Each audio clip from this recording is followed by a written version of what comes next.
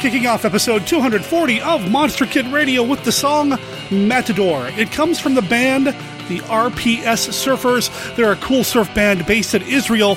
This song appears on the album Danger Beach. You can find them at rpssurfers.bandcamp.com or follow the link in the show notes over at monsterkidradio.net. That's the website for the podcast devoted to the classic and sometimes not so classic genre cinema of yesteryear. Monster Kid Radio, classic monsters, modern talk, and your host, writer, producer, Derek M. Cook. Welcome to the show. I'm excited because I've got a new person on the show, somebody who's never been on the show before, but I did talk about one of his movies last year in the Holiday Gift Guide. We're going to talk about that with director Stephen Taylor. He is the man behind the website November Fire over at novemberfire.com, which has got a ton of cool shirts, DVDs, music, all sorts of great stuff. I shop here. Well, you'll hear all about it here in a second. Stephen has a new documentary out there right now devoted to the man who is responsible, I think, the most for, well, what we love as monster kids. Without this man, we wouldn't have the Frankenstein's monster. We wouldn't have the Wolfman. We wouldn't have any of that without Jack Pierce. The documentary is Jack Pierce, the maker of Monsters. It came out this month. We have Stephen on the show. We're going to talk a little bit about his background and a lot about his documentary. Along the way, we're also going to talk about some of our favorite Jack Pierce makeups. We're going to do a top 3. Stephen's going to give me his top 3 favorite Jack Pierce makeups. I'm going to go over my top 3. Is there some overlap? Well, you'll find out. And no, that's not a hint. Jack Pierce didn't do the makeup on 1940s. You'll find out. Not that this is a slight against that movie. I actually kind of dig it. But that's probably a topic for another show in the future. Our immediate future has our conversation with Stephen Taylor right after this. A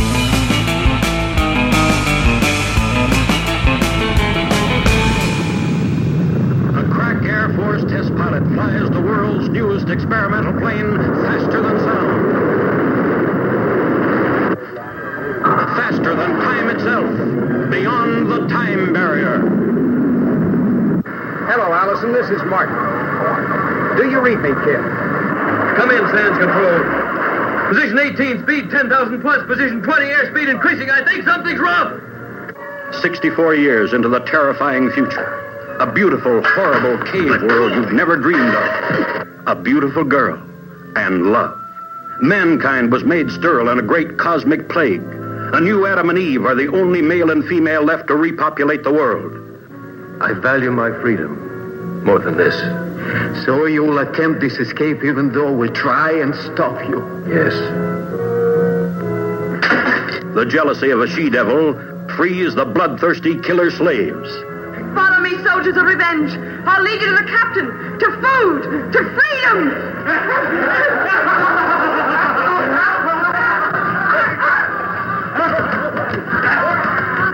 The last survivors of the human race are doomed to murder in a killer orgy by vicious subhuman mutants. Will you die 64 years from today? We challenge you to see the most terrifying picture ever made. See the picture of your life or death. Hello, Christopher. What insanity are you up to today? Oh, hey, Lydia. I'm downloading some movies. What? People are always telling me that's illegal. Not these. They're all public domain. Oh, look, Rescue from Gilligan's Island.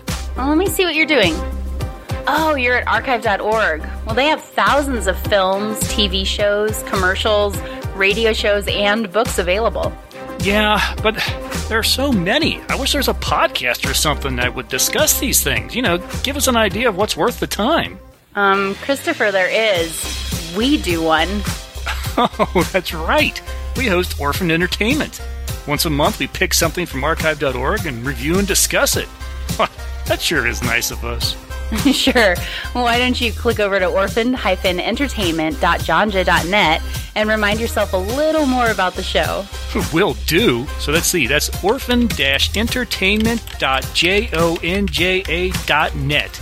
Hey, can we review the Gilligan's Island movie sometime? We'll see, Christopher. We'll see.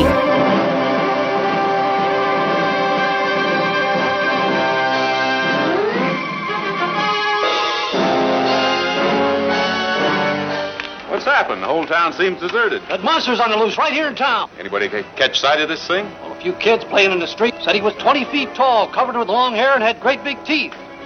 Behind these empty streets, these windows shut in fear, lies the strange story of a young girl who knows the secret of the teenage monster. Fascinated by an evil demon, unable to control her sinister desires, she leads the monster to his prey, sacrificing an entire town to his insatiable lust for human life. I don't like to be stolen from, and I don't like to be laughed at. Oh, but it's not going to happen anymore, because Charles won't let it. He'll kill anybody who does. Even you, I think. Oh. Joe Martindale came in this morning, lost 6 of his blooded steers last night, and a rider. The steers had their throats torn out, and the rider, Bill Begley, was beat to death. It's that thing again. I'll meet you back at the office. I'm going to have to go, Ruth. You stay in town. That thing's loose on the range again, not 15 miles from your mine. What was it? It was that thing. Hairy and horrible. Oh, it was awful. Sheriff! I saw him, the monster, and he ran away from this barn carrying the girl. A posse in panic, not knowing what they'll find. Man, beast, or demon from another world, as they pursue the loathsome killing thing they call the teenage monster.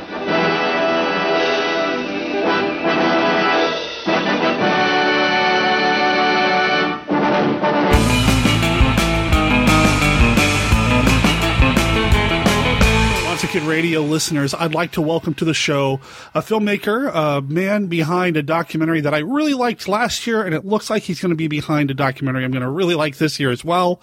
Welcome to the show, Stephen Taylor. Thanks for having me on, Derek. This is great. I mentioned the filmmaking, the documentary in you. The Forrest J. Ackerman DVD last year was amazing. Thank you. I put it on the holiday gift guide last year, and it looks like your Jack Pierce documentary is going to be just as good, if not better. I hope that it will be better. I put a lot of work into both of them, but the Jack Pierce has been about 5 or 6 years of research and getting photos and gathering information on him. With the Uncle Forrest Dr. Mansions, I got to go visit his house in Los Angeles, so that was kind of easier in a way because we just pretty much rebuilt the tour, but the hard part with that was just finding his first house and his last house to show off as well. Do you have a strong background in filmmaking? I mean, I did like films with friends when I was a teenager, and I never really got into it professionally. And then I guess in 2010, we started producing more professional kind of material. So I've been slowly but surely working up into hopefully making things that people are entertained by. Have you always been influenced by the monsters, the classic horror? Absolutely. I mean, just as a kid growing up, Famous Monsters of Filmland was huge, and I remember my favorite section in my school library was the little movie section. They had a horror section, which I was pretty lucky because later on I found out most kids didn't have a horror section in their grammar school, but I did. So, oh, wow. Yeah. So I got to look at the old picture books, and lo and behold, years later you find out that one guy created all the Universal horror monsters, and you're like, holy crud, that's amazing, that this one guy did this stuff. So that was one of my inspirations for the film. Tell me you had the Crestwood House books in your school library.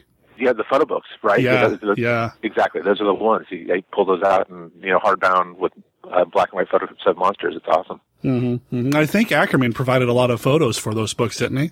I don't know. I wouldn't be surprised, though. I mean, I just saw, doing the Ackerman film, I saw pictures. We went through tons of pictures, and I saw his library and his file cabinets full of photographs. I just wish, because there's one that has a picture of Jack Pierce on the front of it. One of the drawers of a filing cabinet. I'm like, I just wish I could appear in there because, I mean, like I said, for years I've been collecting material. I have 2 giant binders of photos of Pierce, but I can only imagine what he had in there. So the monsters influenced you. You've been a fan of this material for a while, and it sounds like you've been a fan of Pierce for a while. Why go into filmmaking as opposed to makeup then? Again, like when I did the films with my friends as kids, we did a lot of makeup, and I was interested in doing the makeup at that time, but my influences turned, I was in a thrash metal band called Sacrilege BC, so music took first and foremost, priority for a really long time. And then later on when I started November Fire, my merchandising company, and then I started getting more interested again about doing films, and that's when I started working on the documentaries. So the makeup never really, it would have taken hold. I really enjoyed it, and Tom Savini was a huge influence at the time, and I really did like the makeup stuff, but music was more important, so that fell to the wayside. I was going to ask you about the relationship between your movies and November Fire. That's your company. Yeah. November Fire is my merchandising company. Oh, wow. I didn't know that. Yeah, and then I started November Fire Recordings for all the documentaries and for all the music. The first thing I ever released was my music from back in the day. Mm-hmm. So because it was going to just disappear and fall off the face of the earth, and I didn't want that to happen. So that's why I started the recordings company. And since then, we put out, this will be the 12th film, and I think we have 5 or 6 CDs. I shop at November Fire maybe twice a year. I go through and I take a look at everything. So that's awesome. Thank you. That's a great resource for some great T-shirts and DVDs. And that's where I got the Ackerman documentary. And I'm assuming that's going to be the primary outlet for Jack Pierce, the maker of Monsters. But we sell on Amazon and we sell on eBay as well, so you can find it wherever. And I know since we started, we've gotten more and more distribution outreach. And so there's a bunch of Monster Kid kind of places that'll be holding on to and selling the Jack Pierce documentary. See, you go from being a fan of this kind of material as a kid, you go into the metal, the thrash metal, you said, right? Yeah, I was in a thrash metal band called Sacrilege BC. What pulled you back? The music was great and fun, but at the end of the day, it's a band is, a bunch of people that become your brothers, basically, and then being in a band, especially as a teen and as a 20-year-old, there's lots of drugs involved, so eventually somebody's going to get into trouble, and that's what happened. A couple band members got into trouble. And it pretty much broke the band up, and at that point in time, I had to get myself clean. So I had to walk away from that whole scene, and I did that. And during that time, my focus changed, and I realized that it probably isn't the most healthiest lifestyle to continue doing that. So making movies and selling merchandise and stuff like that, and focusing on my artwork was what I did, and that was important to me. And my wife helped me a lot with that. Well, that's great. And see, the monsters are good for something, kids. Yeah, the monsters are always good for something. What was the first documentary you produced? This one was called Remembering Playland, and I live in the San Francisco Bay Area, and on the Great Highway, right next to the Cliff House in Land's End, was a amusement park that closed down in the 70s. Well, it was torn down, and it was called Playland. And it was a destination for lots and lots of people in the Bay Area, and not much was remembered about it. So my friend Tom Warsh and I made the film Remembering Playland, which was our first documentary, and it struck a chord, and it did really well in the Bay Area. And so that kind of launched it. It's like, okay, now I have a little bit of a nest egg, and we can produce into something else, and that's what kind of started the ball rolling. I look at your filmography, and I see the Remembering Playland at the beach. You did a highlight video, a documentary on The Rock, Ed Wood of the 21st Century. And I've met The Rock, and you captured his frenetic energy on tape. I didn't think it was possible to capture what that man is like in person. That's actually Chuck Jarman, who does Halloween makeup, and Jace Whitman, who's another filmmaker. They went and did all the videotaping of David the Rock. I'd run into him at parties all the time. They'd be like, I'm like, when is that film going to come out? When are you guys going to do it? And it went on for years. And finally, I just said to Jace, I'm like, dude, give me the film. Let me edit it. Let's do something with it. Otherwise, it's going to sit on my shelf and gather dust. Because they have other projects they were working on, and they were nice enough to let me get that footage. And yeah, I really do like that film. But it's just for anybody out there who wants to get it. It's if you are interested in weird, strange filmmaking and weird, strange filmmakers, get it. If you're the kind of guy that would buy VHSs back in the day, and you'd stumble upon some like Iranian weird film that was just mind-blowingly strange, then it's something to see. But it is long, and you've got to have a taste for somewhat of a crazy filmmaker, and you'll dig it. But it's not for everybody, for sure. Somewhat of a crazy filmmaker. David's great, though. Yeah, David the Rock Nelson. Listeners, if you haven't run into him at, like, say, a Monster Bash or another convention, the man's, I don't know how he does it. He's just crazy. He's always making movies, and he's always got that giant ant with him. He's always throwing it in people's faces and taking pictures and taking video. I mean, he's a great guy. I'm friends with him on Facebook. I've chatted with him a few times. But yeah, he's pretty intense. Yeah, no, he is very intense. And yeah, the documentary we're talking about is David the Rock Nelson, Ed Wood of the 21st Century. And I do have Werewolf and the Witch, which is one of his features. It's a double disc set, and that one of his movies is on there. So we went and cleaned it up a little bit and redid the audio so it's more clear, because his audio is pretty whacked out sometimes. So if you get that DVD, you will see one of his movies. It's long and it's crazy, and it's David. That's all David. I love it. We go from David the Rock Nelson to something a little bit more refined, a little bit more classy with some of the other documentaries you've done. And I have to talk about Ackermansions because, like I said, I loved it last year.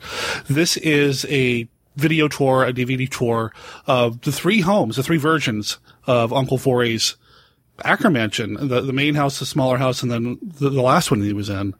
This was a compilation of archival footage, interviews. How difficult was it to get your hands on some of this stuff?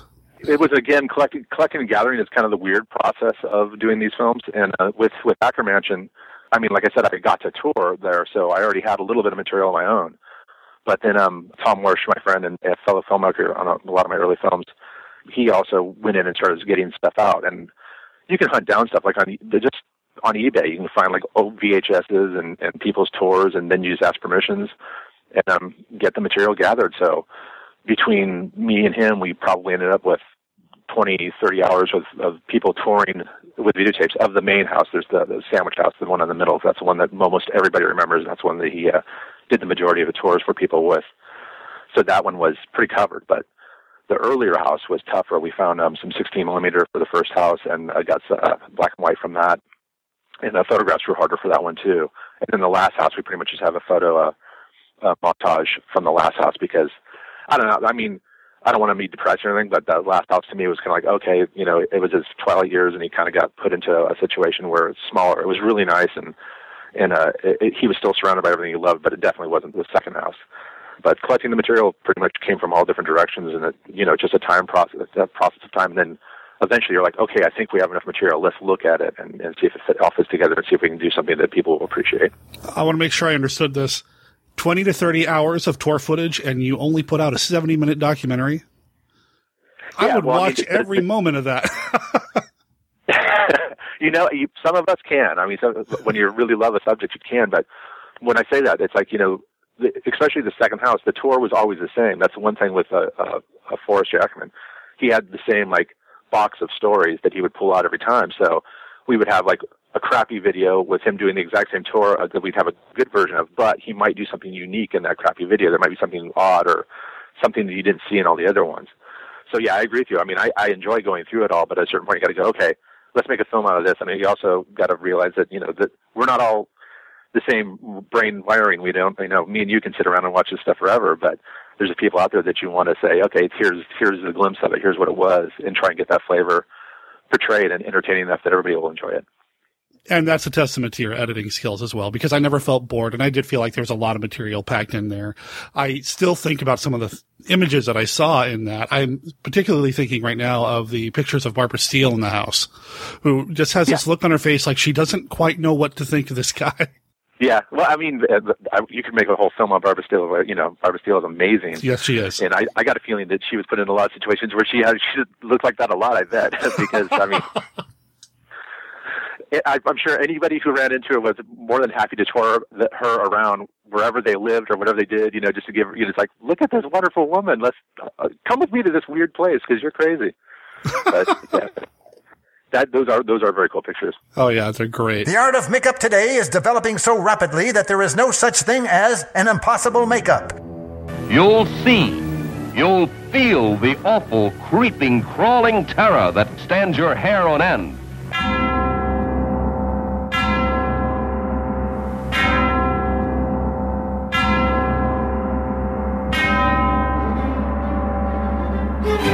He had his own sanctum sanctorum. Jack Pierce fancied himself the maker of monsters. He is arguably the single most influential makeup artist in history. He created the looks of characters for horror classics, such as Frankenstein and Wolfman and The Bride of Frankenstein and The Mummy. I want to talk about the Jack Pierce documentary, though. That's the new one. That's coming out in October. Yes. Now, with something like this, it's not like you can just pull out some VHS tapes you found on eBay with Jack Pierce. How far back did you have to go to find material? Doing the research, the earliest stuff I could find was interviews in magazines and, like the new movie magazines and stuff like that from Hollywood. Because he did actually do a lot of articles on, just how to wear makeup for, women. Like, hey, really? Don't go in the sun. Yeah, there's stuff in that I found out, and it's not really... I mentioned in the documentary that he did articles in magazines, and that's what he did. That's the earliest stuff I found. And then later on, you could find, in Modern Mechanics, stuff like that, his interviews talking about the actual process of doing makeup in magazines. I mean, in movies. And then just finding stills, because, again, there's all kinds of resources to find stills. And as soon as you start tracking down what films he worked on besides the famous monster ones, then you start finding all kinds of other material because you can say, hey, let me go look at 3 girls. Let's look at all the publicity stills, and boom, you got a picture of Pierce working on one of them. It's like, okay, cool. You can find other material that he didn't work. People just assumed he was a horror makeup guy, and he wasn't. He was Universal's makeup guy. He was the head of Universal's makeup, so he did all the makeups, and most of those were, traditional glamour girl or glamour men makeup. So that's what he was a pro at. He just happened to do really, really good, spectacular horror makeup. After finding the interviews in magazines, stuff like that, I started reaching out further, and I started running into other people who had the same interests. Scott Essman wrote the book that I ran into on Jack Pierce, and I, of course, reached out to him and said, hey, I'm thinking about doing a film on him, and he had a wealth of material, and he's been my sounding board the entire time. I mean, he knows the history. When I went to Sarah Karloff to get the home movies that Boris Karloff had, which there's some that have Pierce in it, even Sarah Karloff's like, oh, have you talked to Scott Essman? He's the expert on Jack Pierce. And I'm like, yes, I'm already talking to him, and he's been totally helpful. He's still helpful now. So once I got those connections put together, he started getting even more material, so it starts coming out of the woodworks. And then eventually I was offered access to his scrapbook. And once I got access to his scrapbook, all bets were off. That had so much material and so much wealth of the films away from the horror stuff that he did. And I was able to put a lot of dots together and connect a lot of things that I wouldn't have had. So the process, like I said, 5 or 6 years now of collecting it. My wife constantly pulls out a receipt and says, look, you're buying pictures back, way back then of Pierce. So it just slowly but surely all this stuff starts coming out of the woodwork, and you hit the right people, and then it just all comes together, and it's a long process, but luckily in this situation it worked out really well for me. You got your hands on his scrapbook. Wow, that's a Monster Kid dream right there. I know you probably had a lot of non-horror material in it, but it's Jack Pierce. Come on. Absolutely, yeah. And when I say I got my hands on it, I got photographs of it. Sure, but still. Yeah. And also, there's a really again. Here's the bummer part about this. His book has gone through several different people's hands. I mean, it's been bought and sold a few times, and unfortunately, most of the monster stuff has been pulled out of it now. So the photographs I got, even the ones, there's pages that are blank and pages that just have a couple pictures that aren't valuable, what I say is valuable. Instead of keeping it all together, people are pulling out the pictures of Karloff and selling them individually. And the autographs pages that we show in the documentary, Pierce was good on collecting autographs from, the people he worked with. There's big gaps in it, which means, that's the Lugosi autograph, that's the Karloff autograph, that's, those are the big horror stars that have been taken out and sold off piecemeal. So the scrapbook has been looted. But for me, the monster stuff was pretty easy to get all the information on because people, like us are just intensely willing to throw a bunch of time to research everything. But the other stuff is the stuff that was, for me, was like eye-opening. I'm like, wow, look at this, look at this, look at this, look at this, That was cool. So the bummer part, it's the scrapbook's been pillaged. The good part is that at least it's been remembered this far, Still amazing. Yeah. And I would think that almost it would be even more exciting to see some of the non-horror material because it's not as widespread. As Monster Kids, we've all got monster magazines and monster books on our shelves, so I'm sure we've seen a lot of these photos.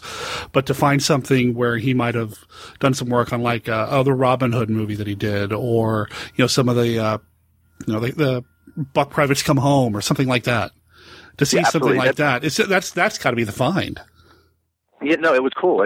Just what you're saying, like Joan of Arc, when he did Joan of Arc. There's photos of him working on the actors in there, and then in the scrapbook was her dressed as a witch, which he made her up for a Halloween party at the location, and they had a party, and she was a witch running around serving people tea and stuff. Oh, wow. So stuff like that you're running into. Yeah, it's really cool. And then also, through the scrapbook is how I really figured out who Blanche, his wife, was, which I've only found 2 pictures of her, and one of them, great enough, is when he accepted his award for The Mummy from Karloff. His wife is standing right next to him. And then I found him at another costume party with a woman dressed in makeup, and that we figured out was his wife because she's wearing the same brooch as the other picture. So I only have 2 pictures of Blanche, but it's because of the scrapbook that I was able to do that. Wow. The award he won for The Mummy, what award was that for? For the makeup on the Mummy, and it was a predecessor to the Academy Awards. Right. In later interviews, he said he won an Academy Award, which technically he didn't. It was like a costuming, it was like a makeup award, so it wasn't technically an Oscar, but it was before the Oscars. Gotcha. That's what I was wondering about, because I know that he told people he had the Academy, but it wasn't quite. They didn't really have a makeup division back then. Right. I'm glad he got the award, because I get the impression, now I don't know nearly as much about him as you do. Obviously, you made a movie about him, but I get the impression that he didn't get a lot of respect towards the end there. Yeah. I mean, 28 people showed up to his funeral, so yeah. Oh, wow. Yeah, but I mean, it's Hollywood, and I think Hollywood's the same way now. I mean, you're not going to get, if you're in your prime, everybody wants a piece of you. And if you're, you're in your twilight years and it's fading away, everybody's looking for the next prime person. That's just, I think that's life in glitzy Hollywood. And it's unfortunate because he was amazing, and still his influence is still resonating quite loudly today. One of the things was somebody, I can't remember who quoted it, but the quote was, every Halloween, all of Jack Pierce's legacy comes out to celebrate, which is, Frankenstein, Dracula, the Wolfman, the Mummy. They come out. Little kids still dress up like him. So every Halloween we celebrate Jack Pierce. And the majority of the people don't know that, but we do. It's like, yeah, there it is. His influence is still soundly resonating today. So, yeah, I don't think he did get a respect that he deserved during his time, but he still, for us, and especially if after you see the film, you're going to see it. It's like, yeah, he's still here. Really, we're still celebrating him. If anything, it's getting louder. Oh, sure. Especially now that Universal's talking about remaking their movies again, that sort of thing. These images are iconic. A couple of years ago, my wife dressed up as the Bride of Frankenstein for a Halloween party, even though she hadn't really seen the movie, which, nobody's perfect. But I pulled out the DVD and I put it in, and we were amazed that the bride is only on screen for a couple of minutes, yet it is such an iconic look and important figure in monster moviedom. Yeah, I mean, absolutely. It's amazing. And then, I mean, just off that, look at the Mummy. I mean, the Mummy makeup is a flash in the movie. It's just a few seconds on screen, yet everybody knows what the Mummy looks like. I mean, that in all the interviews with him, the articles, how 10 hours of work to put the Mummy makeup on. It's like, yeah, but it was one day of shooting basically, and then the rest of it was just the latex on Boris Karloff's face for the main Mummy character. But yeah, you're right. Those things popped up just for short periods of time for a lot of them, but they're so striking and so strong. How into his background did you get with the documentary? His whole life. I mean. Oh, okay. Yeah. So we go from him being a Greek immigrant coming to Ellis Island, going to Chicago, and he became a semi-professional baseball player in Chicago. And then when they moved to California, because California was basically advertising that they had a new climate and the most modern infrastructure, so the family moved out here. When he came out here to San Francisco originally, he was in the 1906 earthquake, and that's when they moved to Los Angeles.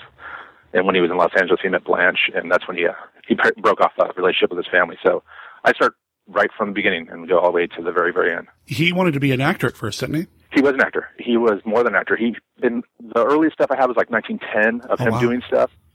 And he was an actor. He worked on the cameras. He was a cameraman. He probably directed some of the features he worked on. So as a makeup man, when he got to Universal, he knew his stuff inside out. I mean, he's got a reputation. Like, whenever you talk about Jack Pierce, most people are like, oh, I heard he's a curmudgeon. I heard he's terrible. He's awful. Well, the guy had, a 36-year career in Hollywood. He worked at Universal for the majority of his life. And one of his best friends in Hollywood was probably Boris Karloff. You don't do that. You don't have those things as a curmudgeon. That's a good person. That's a good, hardworking, nice person. You know what I mean? That's obviously there was something about him that was really good. I think he didn't put up with people wanting to be stars. He didn't put up with people coming in and saying, well, you got to treat me special because I'm a special actress or I'm a special actor, because he had been through it all. He'd already been there and done that. And he was, the bad stories you hear about him from what I feel from it after reading everything is that there was several actors out there that just said, oh, just badmouth him because he was a jerk to me. It's like, no, you were just being a prima donna and he was treating you as a professional, and his professional opinion, you weren't worth the time. So, like Elsa Land at Chester's autobiography, she talks smack about him. Chaney Jr. obviously didn't like him, but I think those are people that you can reflect on and say, well, maybe they had the problem, not him. You know what I mean? Everything that I've read as well, and again, I've not done nearly as much research, he was a professional, and it was about doing a professional job, and if you weren't on the same wavelength, then yeah, you're going to butt heads a little bit. But I've also read that he and Karloff got along famously. Again, like you said, you don't have those relationships and you don't get talked about by people like Karloff if you're not, a professional and warm and able to work with people. So, absolutely, yeah. Also, I've heard that maybe some of the curmudgeonliness of it might have come towards the end of his career when he was doing things like Mr. Ed, and Universal kind of shoved him to the side. Yeah, Universal shoved everybody to the side. That's true. When they traded hands and they eventually got rid of the majority of people who were working there. But he worked pretty much until he died 3 years after he finished his work on Mr. Ed. So, I mean, he worked pretty much his whole life. So, yeah, who knows? He was in Hollywood that whole time, so he saw it change. And, I'm not there. We weren't there, so I don't know. But you could be absolutely right on that, Sure. Now, I don't want to get too down, though. I mean, this is about celebrating Jack Pierce and, these incredible monster makeups and what he's contributed to our lives as monster kids. And one thing that I wanted to do with you is do a countdown. Do our top three favorite Jack Pierce monster creations. You do your number three, I'll do mine, and then back and forth. Okay. Do you have a list? Are you ready to dive into that? I do. My number three, so we're talking number one is my favorite and number three is my least favorite. Mm-hmm. But, I mean, obviously out of the three, right. I would say number three. We're counting down. Yeah. The number three would be the Wolfman.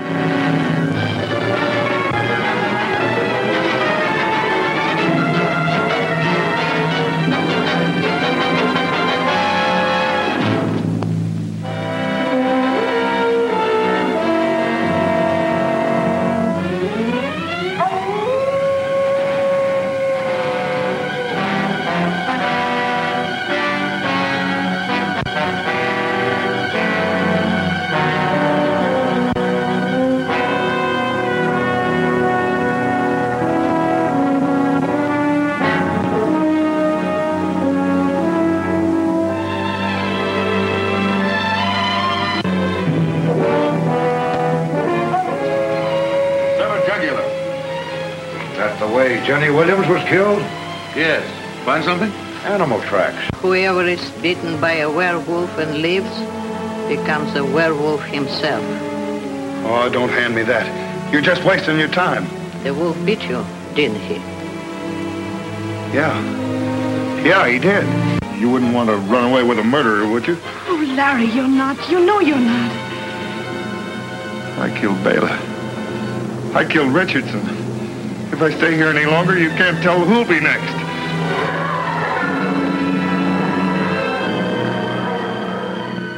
It's a full face makeup, and Werewolf of London, when he first had the tryout, they took off some of the makeup because in the script it basically said that you could tell it was the character still, so they originally used two test makeups where he had a full face that he later did with Cheney Jr., But as a makeup, I mean, nobody did a full, dog-looking face like that ever. It was awesome, and the way he would singe the hair so it looked like it was like a boar's hair that had been gone through the wilderness. There's a famous picture of him with a iron burning the hair off of a Cheney's face, and that's what he did. So, I mean, it's an amazing makeup altogether. It really is. It's fantastic, and again, it's one of those iconic looks that we were talking about. You can't think of werewolf without thinking about the Wolfman. Well, my number three, we already mentioned it briefly. I would say The Mummy. Death, eternal punishment for anyone who opens this casket.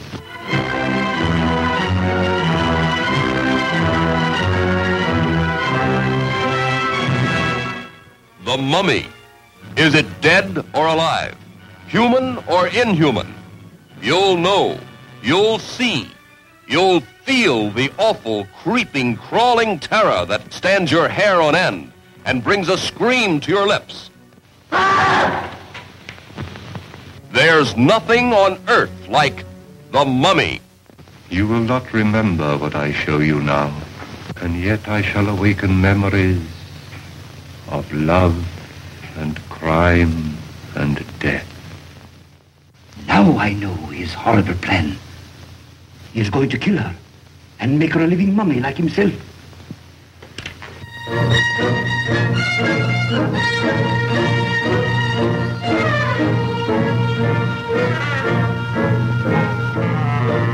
I love the way The Mummy looks, even though it's on screen for just a second.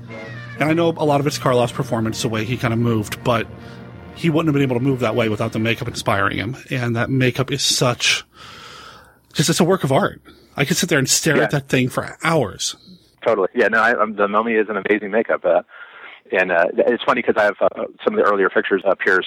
There's one that's a collage that he would hand out as his sheet to production houses saying, here's what I can do. And there's a picture of Pierce dressed up as the Mummy. It's actually in the fold of the DVD. When you get the DVD inside, there's a picture of him as the Mummy. Oh, wow. And he's just wrapped up in cloth, and there's very little makeup, so it shows how far he had gone when he became just a professional, head of makeup, and that's all he had to focus on, not acting or anything else, and just on the makeup. That the strides he made are amazing. Yeah, it's especially considering when the Mummy came out. It was early 30s, so the materials aren't exactly the same that maybe he had in the 50s or even in the 40s, so it's just an amazing piece of work. Absolutely, yeah. And that's interesting that you bring that up, too, because I think he worked pretty much until later on when he started actually using appliance kind of materials. He worked from 1910 on with pretty much the same materials because there wasn't a professional, makeup line out there until like Frankenstein when Max Factor started actually working on that kind of material. So, yeah, you're right. Who knew what he was using? There's stories from when he was a child in his childhood that he would use whatever he found on the hillsides in Greece to make himself up look scary and scare his family and stuff like that. So he was using anything he could find. I would love to see pictures of that. I know they probably don't exist, but I would love to see pictures of that. Yes, they don't exist, but yeah, that would be an amazing thing. That'd be great. I'd love to do that. It sounds like the kind of thing you and I would do. I mean, no, yeah, any of us, any of us that watched his movies, the makeup he did as little kids. Of course, we did that. We all ran around the house with crazy stuff on our face.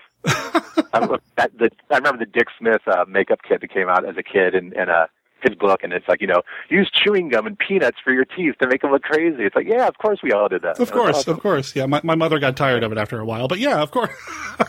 Yeah. And then she like David the Rock Nelson, who's still out there doing it. Exactly. All right, so what's your number 2? Okay, number 2 is Frankenstein.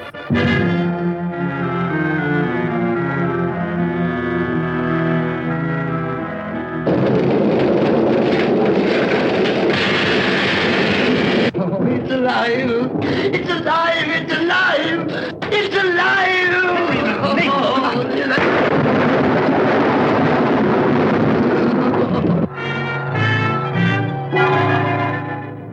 When this dead hand moves, the monster created by a man they called Mad is turned loose to strike terror into the hearts of men.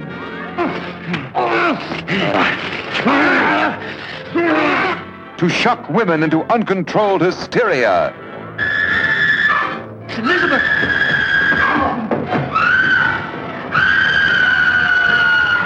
To prey upon the innocence of children. This is the story you've heard about, talked about. The spine-tingling, blood-chilling story that stuns your emotions. Frankenstein. Don't touch that!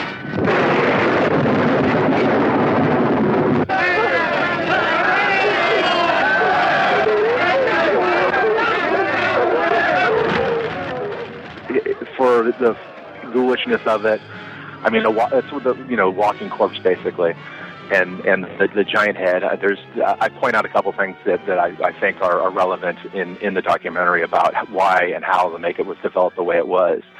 And I don't know if that's going to be controversial to some people, but it's in my research what I discovered. I'm like, oh, okay, that makes sense. But that's Frankenstein and Boris Karloff's contributions to it. I mean, taking his fake teeth out so his cheeks sunk in more, and then the walk and all the mannerisms, and it's just an amazing, not only makeup but the character, everything. But the makeup definitely is what makes Frankenstein. It's probably one of the most iconic of the Universal monsters, of classic monsters, period. And it's just it makes sense to me, the way it moves, the way it looks, the flat top head, the bolts, and everything makes sense to me. And you're right about Karloff pulling out the nitrous to have the indented cheek. Later makeups would just turn that into a dot of makeup on the cheek. Which is amazing. It's like, look at the mole on Glenn Strange's face. What is that for anyway? Pretty funny. But it's great makeup. How long did that take to do you know? They did. Well, I mean, the actual process of getting that makeup made was probably around 6 months. Wow. But then to actually put it on in the mornings was 3 hours for him to put it onto Karloff. That's amazing work. And good call. And we'll probably come back to it here in a second. But my number 2, not to spoil anything, but my number 2 is from another Frankenstein film. I'm going to go with Igor from Son of Frankenstein. As a man, I could destroy him. But as a scientist, I shall do everything in my power to bring him back to conscious life. Benson, turn on the generator. Produced on a vast scale, Son of Frankenstein presents the most fearsome cast in the history of the screen. The Rathbone. In his heart, warm human emotions. In his mind, the monster mania, Karloff, rising from the past to spread new terror. Lugosi, sinister, mysterious, evil. Lionel Atwill, grim hatred in his blood.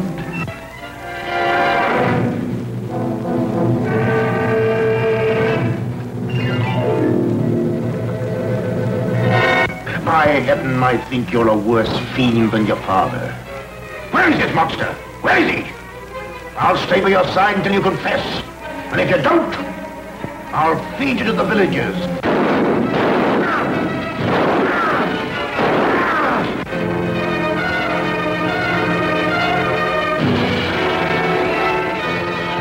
Absolutely great. Igor is awesome. Yeah. I mean, it's Lugosi playing it to the hilt. He gets to do everything that he wants, anything that he wants, basically. But again, the makeup, especially in Son of Frankenstein. In Ghost of Frankenstein, it's a little cleaned up.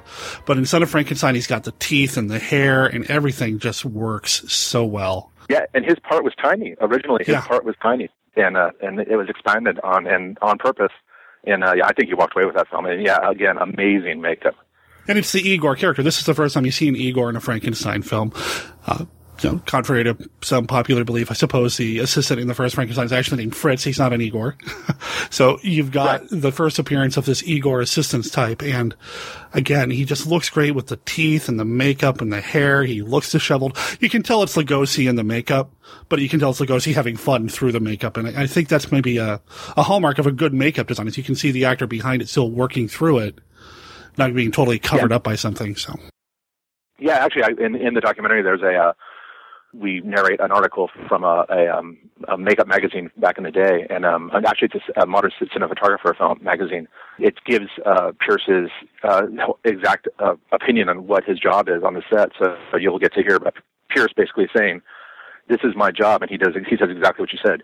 The character has to come through the makeup. I'm not making makeup to be makeup-y. I'm making makeup to make the character better. That's my job. So you get that in there, and with the Igor particularly, the broken neck, that piece is amazing. The broken neck you can see through the film. The neck piece is great, and I would have to think maybe even kind of groundbreaking at the time, because it looks uncomfortable and hideous and wrong and gross on so many levels, but it's still so good. There's a beauty to it, even though it's Igor and he's ugly. There's a beauty to it. When he knocks on it, clunk, clunk, clunk. So good. Oh, it's great. It's great. Well, what's your number one? All right. My number one for Pierce is the makeup he did in 1927, The Monkey Talks. Really? I'm not familiar with this. Okay, nobody's familiar with it. But this is the makeup that made Pierce. This is the one that Universal turned and said, "Oh, wow, look at this. This is amazing." Monkey Talks it's not a lost film. I actually got a transfer. I had to go to Eastman Kodak, and they had a 35, and I got a transfer of it. So I have a clip of it in the movie, and they showed the makeup clearly. The story is about a group of circus actors, and to become more famous, they decide their acrobat is going to dress up like a monkey, and they're going to take him on the stage, and he'll mumble words. So it's called The Monkey Talks because it's crazy, chimpanzee that will talk every now and then. But the makeup is of a chimpanzee, and it puts Planet of the Apes to shame. It's so good. It looks like a chimpanzee. In the articles that came out at the time in 27, one of them said, the well-trained chimpanzee has almost human-like qualities. They turned it around. They didn't even realize this is a guy in makeup. They thought they trained a chimpanzee. That's how good the makeup is. Wow. And the clip I have is of the actor coming down a staircase and lighting up a cigar or a pipe and reading the newspaper in the makeup. And it's a clear shot I have of that film. And when you see it, it's in the trailer actually. If you go on and look up the trailer on YouTube, there'll be a really short clip, and you'll see the Monkey Talks makeup on that amazing makeup. So I said I'm not familiar with the movie. Now I feel like I may have lost some Monster Kid points because it sounds like something I need to see. It's definitely worth seeing. I mean, again, it's rare. There might be a version of it up on YouTube because everything is now. Like I said, I have a copy of it, and I want to put music to it. It's still I don't know legally where it's at rights wise. I wanted to show it with Pierce as a double feature, but again, I don't know where the rights are for it, so I'm not going to test the waters on that. No, but I would imagine 1927, that's got to be pretty darn close to public domain, but still, who knows? That's amazing. Yeah. I have to see this film. I'm going to go look at YouTube when we're done here. All right. It's on the trailer. If you see it, you'll see it. It's the first one in the when I go through the first 4 or 5 makeups of the years. It's right there. Holy cow. I mean, I don't want to give the impression that I'm not paying attention to what we're talking about here, but I just did a Google image search, and wow. For 1927, this is amazing. Yeah. That's one thing also with this is that the people that I talk to that are historians and the research you do stumble across stuff, you find stuff. So I don't know anything about anything, but every time I do one of these projects, I learn so much, and that's part of the joy for me. It's kind of like, when you're a kid and you get the next issue of Famous Monsters and you don't know what's in there and you open up a Christmas story page. That's kind of making these films for me too. It's like, I got to go and look at Jack Pierce's scrapbook. That's pretty awesome. I mean, and I learned a lot. So all of us, I mean, I hope that everybody learns something something new, and it's a little bit like Christmas when you watch it. This is amazing. These pictures that I'm looking at are great. So listeners, hit pause, go do a quick Google image search, and then come back here, because I'm going to tell you what my number one Jack Pierce makeup is. And I really struggled with this one, actually. I mean, ultimately I went with Frankenstein, which you already talked about a little bit. It is iconic. It is one of the granddaddies of classic monster horror. It wasn't the first Universal monster, but it may as well have been because of everything that has spawned. And I just love the look of it. I love the look of it. Although I almost put the Black Cat in here because the makeup's so subtle in that one. Yeah, no, the Black Cat makeup was the call-off one particularly. Oh, yes. It's amazing, yeah. But no, I would go with Frankenstein. And there's been controversy, like you said, over the years. Who designed it? What went into that? Who did what? It's just an amazing makeup. I don't think there's an argument there. I think I go over it in the film. The beginning of publicity all the way up till I think like the 60s, it's all Pierce. Every article, every interview, everything points to Pierce. And then as modern books started coming out and works of fiction started coming out, they started pointing it towards James Whale. Unfairly. And that's resonating now, so I'm hoping that's one of the wrongs that gets righted with this film, that people go, oh, okay, yeah, I see now, that it was clearly Pierce. Yeah, that's what I was referring to. Whales have influence, and they call have influence? Absolutely, but Pierce designed that makeup. Yeah, that's definitely what I was referring to, because Whale does get a lot of credit, and I think, as great as Whale is, we don't want to take anything away from Pierce. I mean, he designed the makeup. That was his. Yeah. That was his work, his art. Absolutely. So that would be right around. And fortunately, it sounds like maybe even The Monkey Talks is available to view somewhere. But these other movies are also available on DVD and Blu-ray. So listeners, if you haven't seen these movies, I can't imagine you haven't. But if you have, well, except for The Monkey Talks, you have to do yourself a favor and see these movies. I know I'm going to check out The Monkey Talks, like I said, when we're done here, because that looks incredible. Yeah, it's a fun movie too. I'm not going to give away the plot. I'm not going to put out a spoiler there for a 1927 movie, but it's a good movie. I think the statute of limitations has expired, but yeah, let's hold off. Yeah, for the sake of your enjoyment, I won't say anything. There we go. There we go. How long is the documentary going to be?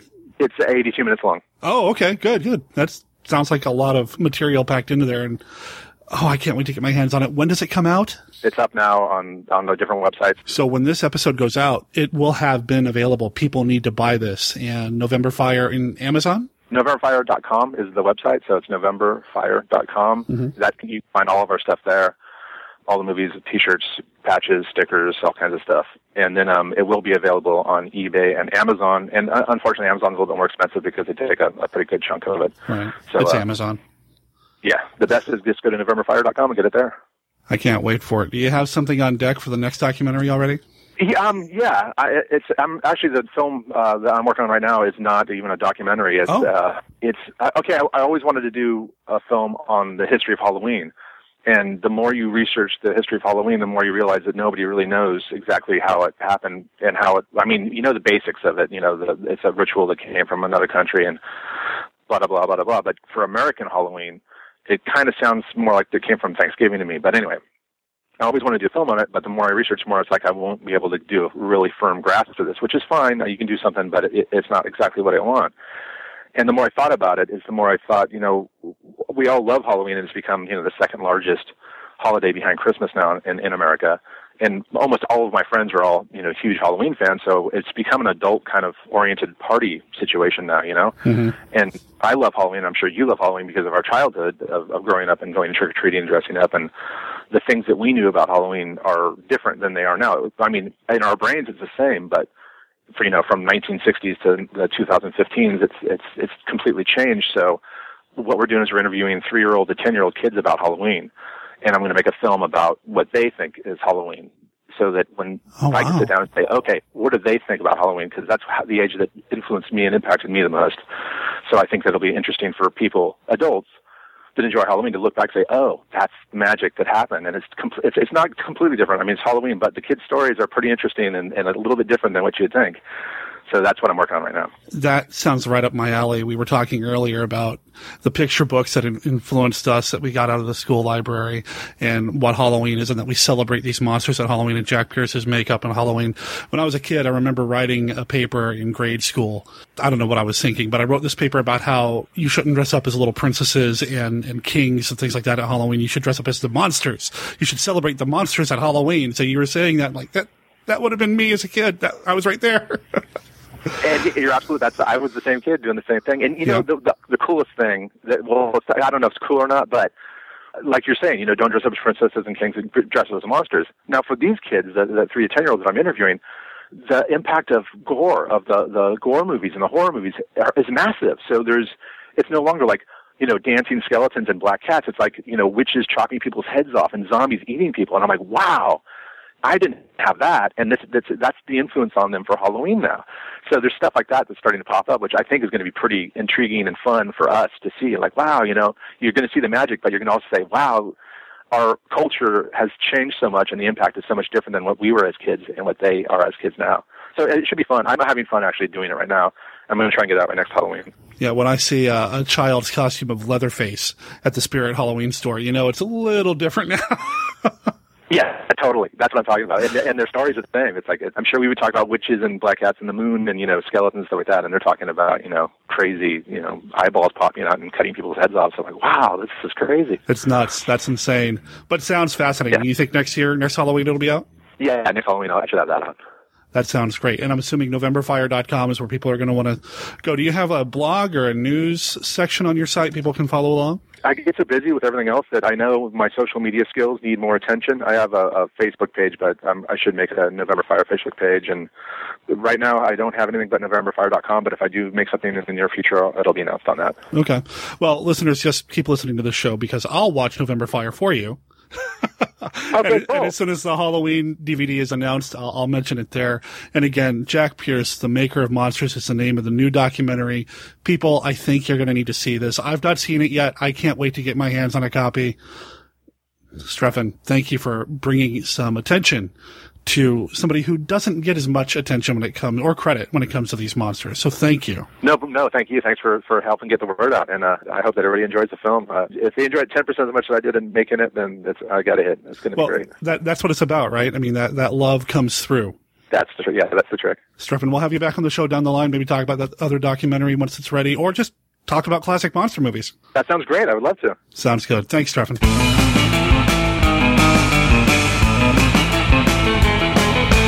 Head over to NovemberFire.com, click on the link for Jack Pierce, the maker of Monsters, and you're going to see a place where you can click on theatrical schedule, and you'll see where you can see the movie in person. This episode is going out on the 20th of October, and as of this recording right now, he's got 5 screenings scheduled in Sacramento, San Rafael, Santa Rosa, and St. Helena. These are all in California. Or if you're in the Seattle, Washington area, it's going to be playing at the Grand Illusion Cinema as well. Again, get over to NovemberFire.com.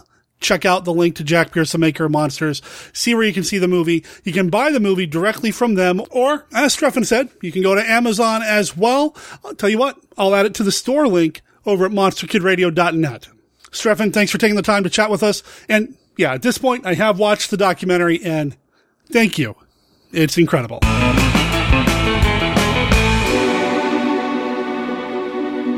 White Zombie, a new novelization of the classic horror movie from award-winning author Stephen D. Sullivan. Available now in print and all ebook formats. Find it on Amazon, Smashwords, Drive-Thru Fiction, and other quality outlets. Also available in a special edition, including the complete movie script. Grab White Zombie before it grabs you. Details at sdsullivan.com.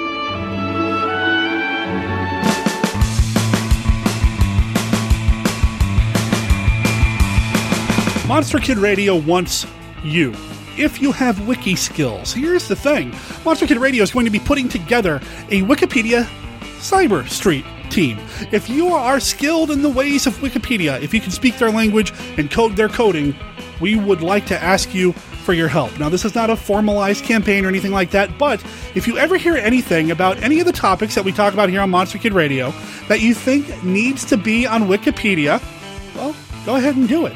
Monster Kid Radio does have a Wikipedia page, so you can go ahead and link back to us over there. We're just trying to get more information about these movies out into the general public, kind of make it a little bit more common knowledge, because the more people who know about these movies and know the trivia about these movies, the better. The more Monster Kids there are, well, the more people we get to go see awesome movies with and talk about movies with and go to conventions. I mean, it's part of our spreading the word and fighting the good fight for these films. So, if you know how to use Wikipedia, and you hear somebody mention something about Nosferatu, Creature from the Black Lagoon, House of Wax, Destination Inner Space, any movie that we've talked about here on the show, we'd like to encourage you to update Wikipedia with that information. To be clear, I'm not asking you to update the Monster Kid Radio Wikipedia page. We don't need that. What we do need is more information about, well, what we love out there on the internet. As a reminder, those of you in the Portland, Oregon area, there are 2 Monster Kid Radio crashes coming up this month. There may be more, depending on what pops up in the area, but I can tell you for sure that if you're out here on October 25th, you're more than welcome to join me for the screening of Dracula and the Spanish version of Dracula at the Century 16 Cedar Hills Theater in Beaverton, Oregon. Showtime is 2 o'clock. It's going to be awesome. Fathom Events is putting this together, and they do good work. I saw their double feature of Frankenstein and the Bride of Frankenstein a few years ago, and to have these 2 Dracula films back to back, oh man, I'm getting goosebumps just thinking about it. If you're a Facebook user, look up Monster Kid Radio Crashes Dracula and Spanish Dracula, and I'd love to meet you out there. I'll be running around with my recorder. It's going to be hard to miss. Also, on October 30th, at the Northwest Film Center in Portland, Oregon, Friday, October 30th, showtime 9:15 for I Walked with a Zombie. Yeah, this will be good. I've talked about I Walked with a Zombie on the show in the past with Paul McComas. I love this movie. This is one of my favorite all-time zombie films, and I even felt that way back when I was a zombie kid. This movie is incredible, and I cannot wait to see it at the Northwest Film Center. Again, look up Monster Kid Radio Crashes I Walked with a Zombie on Facebook to find the event, or I'll just see you out there. Again, I'll have my recorder. I hope to record a little bit at the crashes and put that on a future episode of Monster Kid Radio. Although, if you're shy, you don't have to be on the show. I'd still love to meet you. And out of their West Indian island comes a tale of terror and voodoo, of witchcraft and zombies, and all the weird black magic that the white man seldom sees. It is a tale of brother against brother and their love for a woman who lived with the dead. And it is also the tale of a young nurse who never believed such things could happen.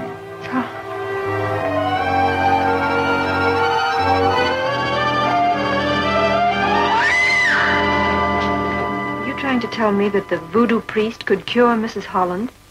Better doctors. Dambala, this woman is ill.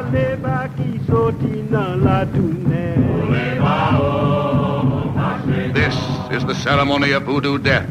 A ceremony that seeks the life of the woman who lives forever, who walks with the dead. There will be links to the Monster Kid Radio Crashes and November Fire and anything else that's relevant over at our website at monsterkidradio.net. This is where you're going to find everything you need to know about Monster Kid Radio between episodes, like a link to our Patreon page where you can help support the show financially by kicking in a little bit and get yourself some sweet rewards along the way, depending on what level you contribute at. Big thanks to all of our patrons. Really appreciate your support. Our website's also where you're going to find our contact information. Our email address is monsterkidradio@gmail.com, and our voicemail line is 503 503-479-5657. That's 503-479-5MKR. I'd love to hear from you. I'd love to hear what maybe your favorite Jack Pierce makeup is. If you have any thoughts on this or any other episode that we've had over the past 239. Wow. Yeah. A lot of episodes. If you have any thoughts about any of them, feel free to send them in, and we'll address it here on the show. I mentioned earlier there's a stores link. There's a songs link where you can see every song that's appeared on a previous episode of Monster Kid Radio with links back to the band, so you can go check them out, support their efforts, and let them know that you heard about them here on Monster Kid Radio. And of course, a link to the website of Shelby Denham. She is the incredible artist who has contributed the artwork to the new MonsterKidRadio.net website that came out a few weeks ago. Before we wrap up, I wanted to take a moment to get personal, maybe a little maudlin, and I'm going to ask you to bear with me. So there was a Monster Kid Radio crash planned last week on Saturday, the 17th at the Joy Cinema. They were doing their Scare-a-thon for Halloween, 6 movies. Man, what a lineup. And we were going to crash Bride of Frankenstein and The Mad Magician. And I was thinking about going out later that night to watch The Omega Man. The thing is, I wasn't able to go. And I don't know if any of you guys and gals were able to go. I hope you did. I hope my not being there didn't discourage you if you're thinking about going in the first place. Those of you who follow me on Facebook or know me personally know that my wife and I just had to let one of our cats go. And it was pretty tough. Cinder was his name, and he'd been with us since 2001. We took him in as a stray. He was probably about 2 years old then, so he had a good long run with us. He was the first cat that we had. He worked his magic on me and turned me into a cat person. I wasn't a cat person before this. He was a beautiful, handsome, long-haired black cat who was very regal and just adorable and sweet and loving, and paved the way for every other cat that we took in. When we launched Monster Kid Radio, I had 5 cats. And a while back, we lost Ket, and I dedicated the podcast to him because he used to watch monster movies with me, curled up on the bed while I was watching the Roku in the bedroom or on the daybed out here in the living room. Cinder would watch TV and movies with me as well. He used to sit up on my lap, on my leg, lengthwise, with his front paws on my knees, and he would occasionally knead them, like how cats do, and his little claws would get stuck in me, and that's okay, whatever. It's, him just being comfortable and making it clear to me that he's the boss. And that's all right, because he really was. He was diagnosed with cancer a couple of months ago. We were told that he had about a month left. He beat those odds by about a month, but it just really took its toll. And Saturday the 17th, the world lost an amazing black-haired cat, and I'm going to miss him terribly. I want to say thank you to everybody on Facebook, everybody in my life personally who sent me texts and left me voicemails and called me. My wife and I really appreciate all the love and all the support. It means a lot. I talk a lot about how I podcast because I wanted to find my tribe. And I certainly did. I found a ton of monster kids out there. I consider each and every one of you a friend. Even if I haven't met you in person, I'm sure we'd have plenty to talk about and lots of things in common that could keep us from getting bored with each other's company for quite a while. But it goes beyond that. The monster movies may have brought us together, but again, like I said, I consider everybody here a friend. Thank you for all of your support and for understanding my needing to miss the screening at the Joy of the 2 movies, and for my needing to dial back a little bit on the online front. I wasn't very active on Facebook outside of posting a few things about what was going on with Cinder.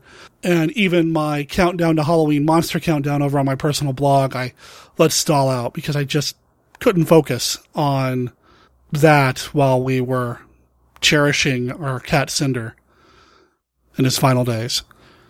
We still have 3 cats, and each one of them are unique. None of them are going to take Cinder's place, but I'm going to cherish them as well. And I think between the 3 cats, my wife and myself, we'll be all right. But Cinder will definitely be missed. I love you, big guy. Monster Kid Radio is a registered service mark of Monster Kid Radio, LLC.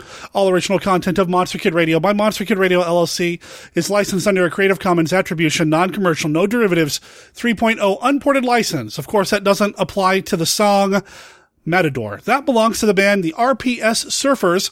It's on their album Danger Beach, and you can find them over at rpssurfers.bandcamp.com. Go check them out. Let them know that you heard them here on Monster Kid Radio. Talk to everybody next week when I have Michael Ledgy, a.k.a. the horror host Dr. Drek, on to talk about the 1932 film Island of Lost Souls.